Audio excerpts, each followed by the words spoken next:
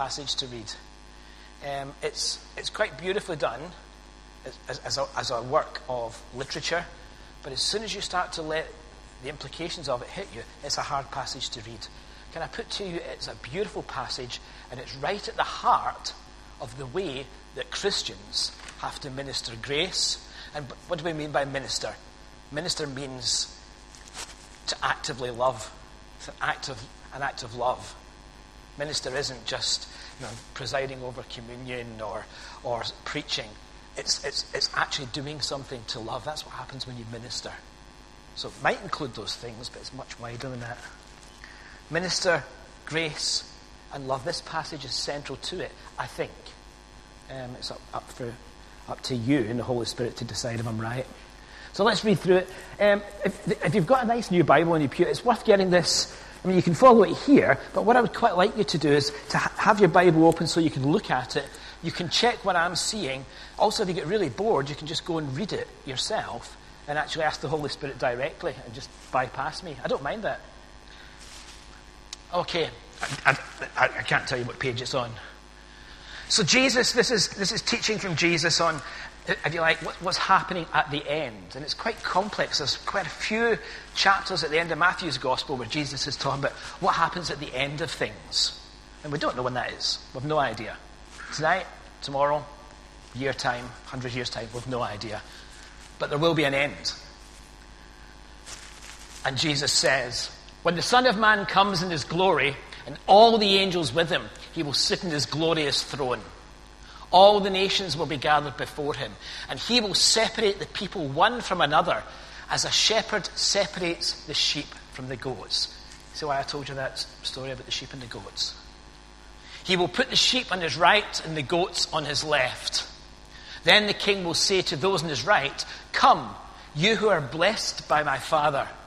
Take your inheritance, the kingdom prepared for you since the creation of the world." So you realize we're not talking about real sheep and goats here. We're talking about people. He's using a picture. For I was hungry, and you gave me something to eat. I was thirsty. You gave me something to drink. I was a stranger, and you invited me in. I needed clothes, and you clothed me. I was ill, and you looked after me. I was in prison, and you came to visit me. This is the lovely part. Then the righteous said, "Yeah, we know all that." No. Then the righteous will answer him, "Lord, when did we see you hungry and feed you, or thirsty and give you something to eat?" You can hear the astonishment in their voices. When did we see you a stranger and invite you in, or needing clothes, or you needing clothes? When did we see you ill or in prison? When did we go to visit you? The king will reply, "Truly I tell you, whatever you did for one of the least of these brothers and sisters of mine, you did for me." Astonishing story. But it hasn't finished. This is the hard part. Then he will say to those on his left, remember he's separated them into two groups, "Depart from me, you who are cursed, into the eternal fire prepared for the devil and his angels." It's actually dreadful. "For I was hungry, you gave me nothing to eat. I was thirsty, and you gave me nothing to drink. I was a stranger, and you did not invite me in. I needed clothes, and you did not clothe me. I was ill, and I was in prison, and you did not look after me." Then they will answer, "Lord," do you notice it's the same words as before? It's the same words as the other group. "Lord, when did we see you hungry or thirsty, or a stranger or needing clothes, or ill or in prison, and did not help you?" He will reply, "Truly I tell you, whatever you did not do for one of the least of these," you can almost see him pointing round the people who are round about him. A whole big crowd with some of the poorest people around, some of the richest people around. "But to one of these, you did not do for me." Then they will go away to eternal punishment, but the righteous to eternal life. Let's pray before we go any further. Lord God, thank you that you give us your Holy Spirit to interpret these things. And you talk not just to preachers at the front or people leading Bible study groups, but you talk to your people as one. And you're very clear when you talk. When you have a message for us, you're very clear. Help each of us individually, and also those of us who belong to your church, who know what it is to have Jesus living in our lives, discern what this means. And Lord, for those here who don't yet know your Son, Jesus, I pray special grace. I ask that you would minister grace to them, that they would see you for the first time, that they would love you, and that they would turn to you. Help us now as we think through just what this means for us. In the name of Jesus. Amen. 4 things about ministering grace and love. First one, ministering grace and love is not setting out to do good works.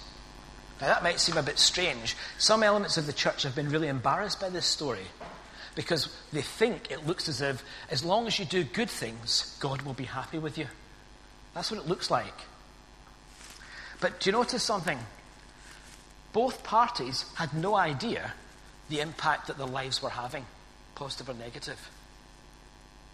Neither of the parties had any idea of what they were doing. They were just living life as they would live it. For someone who belongs to Jesus Christ, who has the Spirit of God inside them, they should live in a different way from people who don't have the Spirit of God. There should be a different life. That's sort of fundamental. As Father Ted would say to Dougal, it's part of the job description. There should be a fundamental difference. Because we live life with Jesus within us. So it's not quite so much about what you do, although that's really important. It's who you are that makes you do what you do. Do you get that? Because it's a vital difference. Because we are not saved by just being nice. Because most of us can't actually manage that anyway. We are saved through the blood of Jesus Christ. The whole of the Bible says that. It's really, really clear. We are saved by the blood of Jesus Christ. Does that mean that that's it? We can all just go home? No, because people who are saved by Jesus Christ are then indwelled by Jesus Christ, by his Spirit, and you live a different life. And you live a life which is geared towards him. And being geared towards him, you do things that you feel are starting to come natural. Your old life disappears, and he gives you a new life. Sometimes you can say, I'm going to try harder. If you're like me, it normally fails. Lord, really help me get through this day. I just pray that I will just really glorify you, and everything that happens today will be fine. And then I get up, and there's like one of the kids there, and that's it, and it's gone. That's very much my experience. I would love to say more. Without the Spirit of God, John Spicer is stuffed. Without the Spirit of God, you're stuffed. That's not the way Jesus planned it, though. He didn't want us just to try harder to please God. God loves you. You can't make him love you anymore. And in Jesus, he made a way to go to him, to come to him. And people who are Christians with the Holy Spirit live a different life. Or should. It's not what you do. It's who you are that makes you what you do. And as a Christian, you're a child of God. You're not just some broken piece of machinery that he's sort of saved and rebuilt. You're a child of God. And the family likeness has to come through. One of the things that terrifies me with my own children sometimes is seeing that family likeness, because sometimes with me it's not that great. Okay, now if you're different, that's good. But when the good stuff comes through, it's great. It's one of the finest feelings in the world. When you're doing something and one of your children just do something, you just see, oh wow, that's Spicer-esque. Is that a word? Yeah. That's Spicer-esque, and you see it, and you think, wow, that's amazing. Well, I tell you something, I think that's in the heart of God every time one of his children just look his way and say, I want to be like you.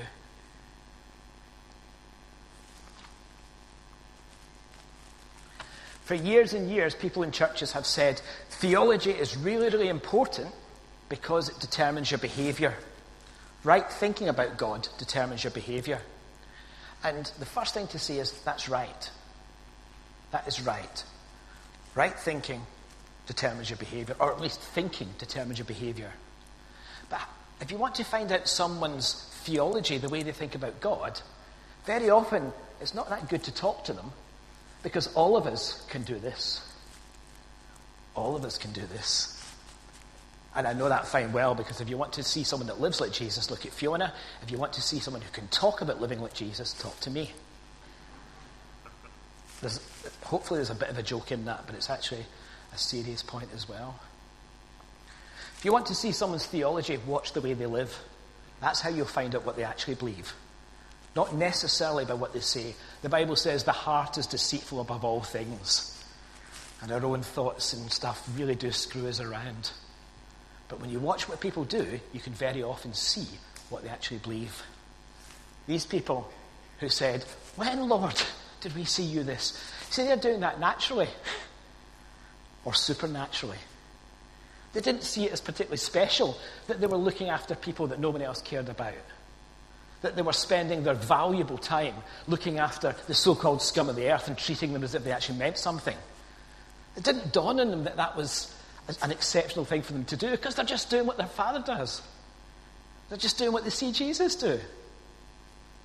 Does this resonate with you at all? Because it's really, really important.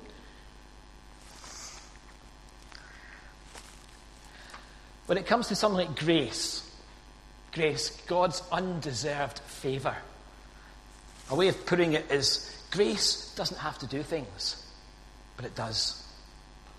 Grace doesn't have to do things, but it does. As a Christian, not everyone here maybe has to go out into the street and evangelise. Oh, thank goodness you've got the get out of jail free card. It's good, isn't it? Not everyone has to, but very often it does. Love sometimes doesn't have to do something. You know, there are things that you can do which meet the minimum requirement. What sort of son of God or daughter of God wants to just meet the minimum requirement and move on? It's not a very good child. And yet, many of us, if I'm tarring you with the same brush as myself and it's not true, I just apologise. Many of us go for that minimum requirement just to get by. What do I have to do that God's not going to come back round and smite me one? What can I get away with? I know I've got to love because it's part of the job description, but what can I get away with? Oh, Lord, I'm just so busy. I've got a prayer meeting tonight. I can't do that. I don't know. Do you see yourself in that, or is it just my sort of strange stuff? How do you minister grace, and how do you minister love through the Holy Spirit? Where do you get your theology from? Because it's quite hard, isn't it? Grace. We have to show grace. We have to show love. We have to show the will of God. We have to show the truth of God. All those blooming things together. And I wasn't here this morning, but I can imagine Ross was looking at what some people call the tension between truth and grace. And we talk about it. There's truth here and there's grace here. It's really funny. In John's Gospel, it doesn't put truth here and grace here. Puts them both in Jesus Christ. And if you want to find out what it looks like to live as a Christian, you don't sit there and dissect grace, the great word, and truth and love. You can do it, but you want to see it lived. A good analogy is that when I teach people how animals work, we split it up, and we look first of all at the circulatory system, the hearts and the blood and all that sort of thing, and we talk about that. And that's quite interesting. But of course, no living organism is just a big circulation, a big pump. On top of that, you have an excretory system, a whole load of rubbish to get rid of. Now, if you look at the excretory system and if you look at the circulatory system side by side, well, you just think, well, how does that work if that works there? Actually, that shouldn't work here. And there's all sorts of contradictions. But you know something? In a living creature, it works. We look and we see, oh, Lord, there's a contradiction here between love and grace and truth. Oh, which one will I pick? Look at Jesus. What did he do? Now, so the next reading is just to take every single thing about Jesus and look and just say, look at the way he does things. Look at the way he does things. Because what he does reflects what he believes. And what he believes is that I will only do what I see what the Father doing. Ministering grace and love is not setting out to just work as hard as you can to be as good as you can, much though in some circumstances that might be a good idea. It's relying on God the Holy Spirit to give you the power to live the life of Jesus Christ, and whatever that means. And not just to tick the box. I'm a Christian, therefore I love. Yeah, I can just about do that. I've reached 75%. The pass mark was 70. It's not what you do. We want to be like Jesus. Oh, please, I surrender 1/10. I surrender. I will give 75% of my life to you, Lord. That's a big percentage. It's not what you do, is it, when your Father is saying, come on, let's see you cycle for the first time. Actually, Dad, I can't be bothered cycling. Is that all right? You go, whoa, and you try and cycle. I don't know if you remember that. I do. I've got pictures that help me. So, such a long time ago. I just remember wanting to cycle for my dad. And I managed. I mean, I broke my wrist, but I did manage eventually. Sorry, a bad example. But I was just so determined because my dad was there and I just wanted him to see me. And of course, he had a big rope, so it wasn't all just me. Ministering grace and love is about the indwelling Spirit living the life of Jesus through you and knowing what Jesus' life looks like. For any of you who think you're going to get by without knowing your Bible really, really well, you're in for a bit of a surprise. You can't do it. It's the only really good source we've got of what Jesus thought, what he looked like, and what he did. And what he did is, not was, is spectacular. And what he still does is spectacular. Don't not read it. Secondly, and this is the sort of negative side of it, ministering grace and ministering love to people, you get a chance to say no to yourself. Do you know one of the biggest problems in my entire life? Me. There's a part in John Spicer which actually quite likes the comfort of when I'm at the centre of things. And if you don't believe that, I'm sure many of you are finding that really difficult to comprehend, and it's going to ruin your evening because, of course, the facts and everything. Talk to Fiona, my wife. Talk to her and she will tell you that left to my own devices, I will very often just go into this sort of thing where I look after myself. Now, I can still switch things on. I can still look pretty Christian. I remember once, as a young man, I had...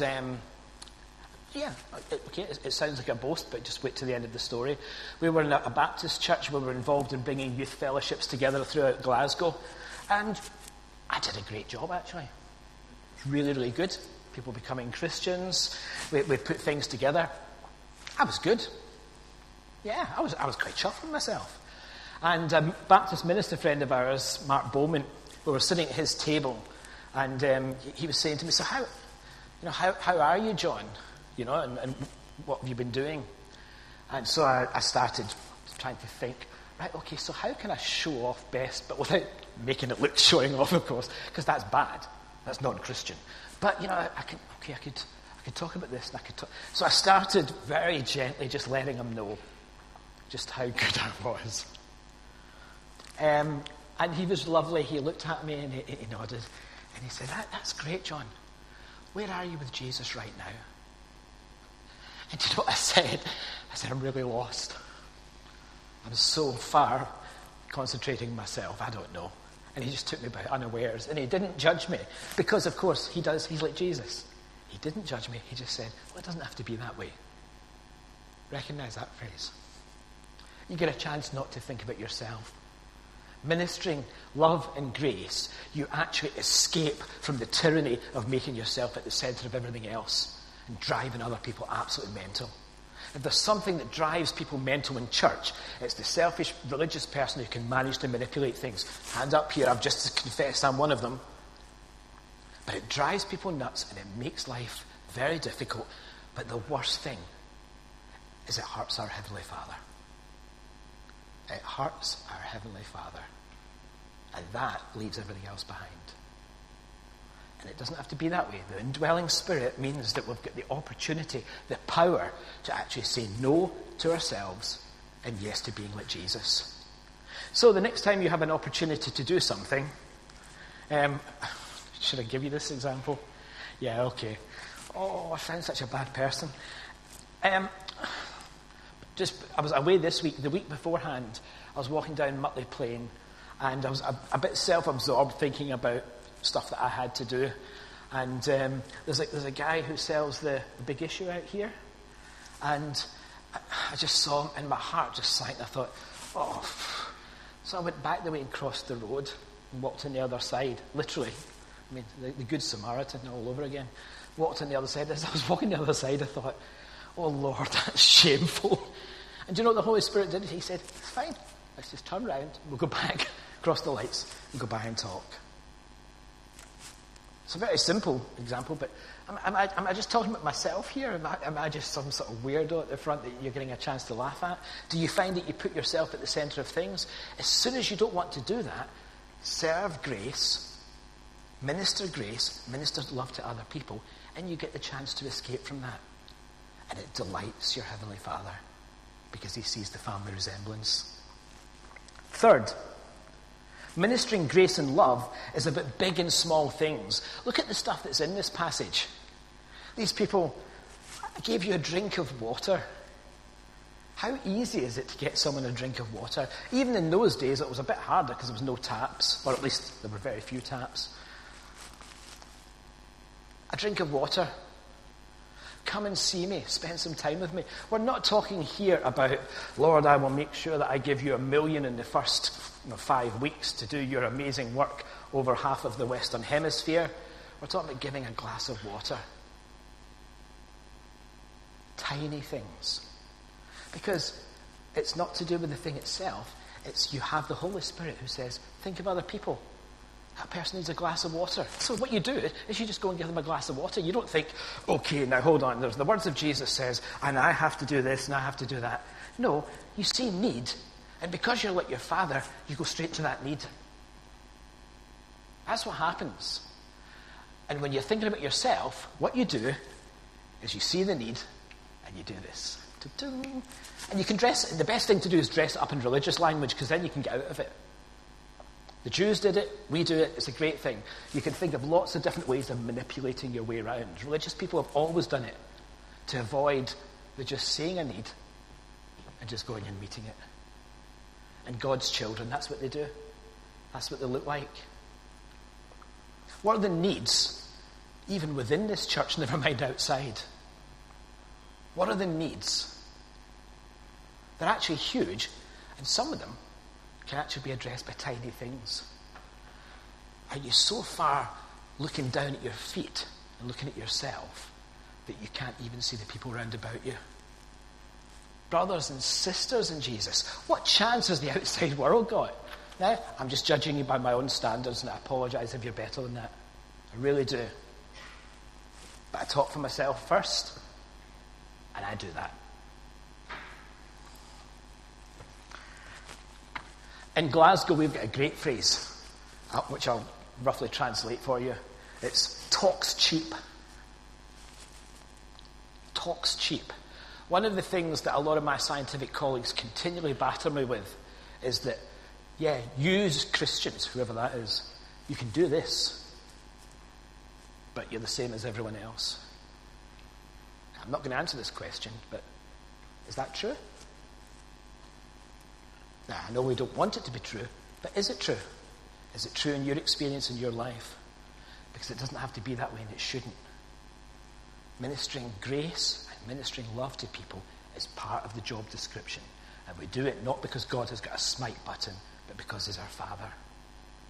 Can you see this story is beautiful, and it's a story of grace? And the people who miss out, they didn't even do anything really bad. It wasn't as if God said, you know, when I asked you for help, all you did was machine gun people. When I asked you for help, you diverted all your money from here to here and avoided paying the sort of wages of tens of thousands of people. It was, I needed a drink. You didn't bother. Tiny little things. Those people who missed God's plan for their lives to meet the needs of other people. And it wasn't, in one sense, it's not a big deal. It's not even big things, it's small things. And yet those small things add up and show a person that is saying, God, I want me. And ultimately in the story, that's what you get. Do you realise that the king here is not giving anyone anything that they don't want? When you say yes to yourself all the time, what eventually will happen is that's what you get. If that's really what you want, that's what you'll get. And it's one definition of hell. You get yourself. Whereas if you want God, because of Jesus, you get him. And the Bible's really clear, very, very clear. If a man or woman loves me and obeys my commandments, his commandments are to love him, my Father and I will come and we're going to make our home. The word for home is heaven, inside, right now. That's the first lot. It's about big and small things. Finally, ministering grace and love to other people is ministering grace and love to Jesus. And this, I find if the incentive to be like my Heavenly Father is not enough, what about the thought that the people that I'm called to serve, in whatever small or big ways, those people are Jesus? There's a man called Martin of Tours. He became a very, very famous bishop in the 4th century. But before he became a famous bishop, he was a Roman soldier. And he was going into a town, I can't remember the name of the town, somewhere in France. He was going into the town that the army was going in, and he saw a man who was absolutely frozen and quite near death. And what Martin did was he took his soldier's cloak and tore it in two. And he gave this man half of the cloak just to keep him warm. And so he was just ending up with half of a cloak, which, he got a lot of trouble from the army anyway because he was a conscientious objector, which in the 4th century was pretty dangerous. But here he is, this conscientious objector with half of a cloak. And the story is that night he had a dream. And in the dream he saw Jesus in all his glory, surrounded by angels. And Jesus was wearing half a cloak.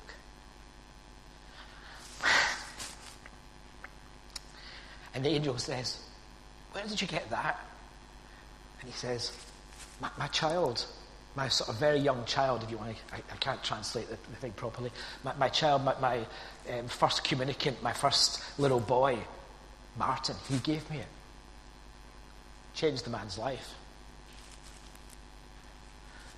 Who are the people in your life where you've seen need? And just because of your Heavenly Father, you've gone instinctively to meet that need. Not because you have to, because there's lots of things where grace doesn't have to, but because you go beyond that. When are the times you've done that to Jesus? I've done that to Jesus. And that vision that Martin had, Martin of Tours, could be our vision. To see the people, and we haven't done it for that reason. Do you know what I mean? Because the guys up here, they didn't do it so that Jesus would say, well done. They just were saying, well, when did we do it? They're a bit surprised. Wouldn't it be a lovely surprise for Jesus to say, you met that need, look at this, look at that. And each time you're looking into the face of Jesus, not just the person or people that you served. That's a very beautiful thing. I won't dwell too much on the other side of it because it's pretty horrible. In as much as thinking even the last week or month of the chance where you had to meet a need and you just didn't bother your backside because your comfort was better than theirs. Now, that's really horrid. The good news is that we have a Father who knows our weaknesses and says, just say sorry and we'll work on that again. He never ever says to you, actually, do you realise that was the 247,642th person you really hacked off and just didn't bother with? That's it. 400,000 strikes and you're out. He doesn't do that. He never says, so many strikes and you're out. He always says, okay, just say sorry and we'll go back and let's go again. Well, we've got a good Father. A really good Father. So, ministering grace and love is not setting out to do good works, but allowing the Spirit of Jesus to live in you. Not trying your hardest, but actually allowing him to live through you. It's about saying no to yourself. It's about big things. It's small things. It's about anything really. And it's about seeing Jesus in others and ministering Jesus to others. So the challenge is, do you have the Spirit of God in you? Are you a Christian? Is your life battered around so much because you have no power to be the good person that you want to be? Then tonight you can come to Jesus Christ, and if you come to him and say, I want you in my life, then he'll come in and he will indwell you by the Holy Spirit, and your life will change. Either dramatically right at the beginning, or just over the first 60 years or so, or probably both. Grace doesn't have to, but it does. Are you disappointed in yourself? Are you disappointed that, in fact, I'm saying this and inside you're feeling, oh, I'm such a failure? Your Father doesn't want that from you. He doesn't want his children just coming and saying, oh, I'm a failure. Yes, you are actually, sorry. He doesn't do that. And he just wants you to come back and just say sorry and say, we'll go this way. It's called repentance, metanoia. You can call it what you want. But the bottom line is it's your Father saying, come this way rather than go that way. You can do that. You can do that tonight. You can just say, I'm really, really sorry. I do go my own way. And this idea of saying no to yourself. Do you know, I've met some people who are Christians who have never, ever thought of doing that. Now, I don't know how that works theologically. I have no idea at all how that works theologically.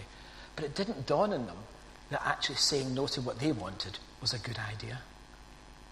And there might be someone like that in here. That you might have a religious background, you might not have a religious background, but your whole life is just lived for you. Me. And round about, you're not really people, they're just resources. People to network with. If you want to find out that there's real people round about you, and that you really are not at the centre of the universe, and you want to meet the person who is, you can do that tonight. It's about big and small things. What is God asking you to do this week?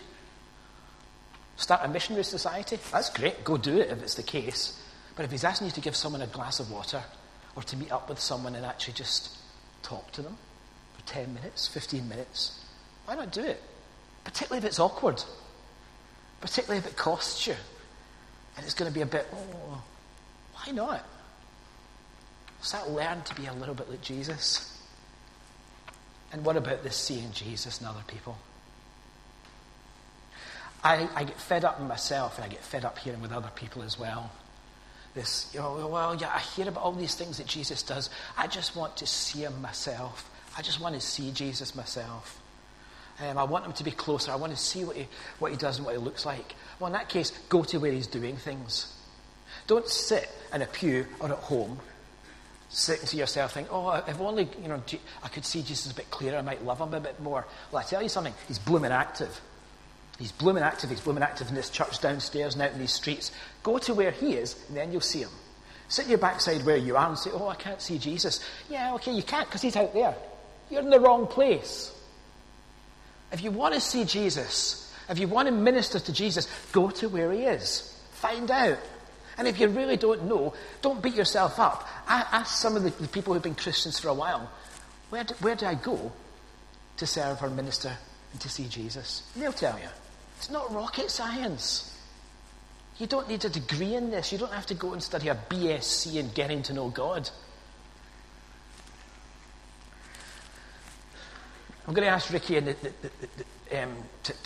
come up and play while I hand over to Ross to prepare for communion. Communion is really important because all those things I've talked about, I don't believe it's just me that's just going, I really do believe the Holy Spirit is convicting many of us here, because without a church which reflects Lord Jesus Christ, we have a mess, and we have a thing which people will look at and they will not see our God. They will not see our God. And it doesn't have to be that way. And communion is a great time, because it's a time when our God, who does not judge us if we're Christians because of Jesus, says, just come a bit closer. Yeah? And if you've got stuff to say sorry for, say it, but that's not what communion's about. Communion is about when you get there saying, thank you, Lord. Thank you, Lord, I can see you. Ross.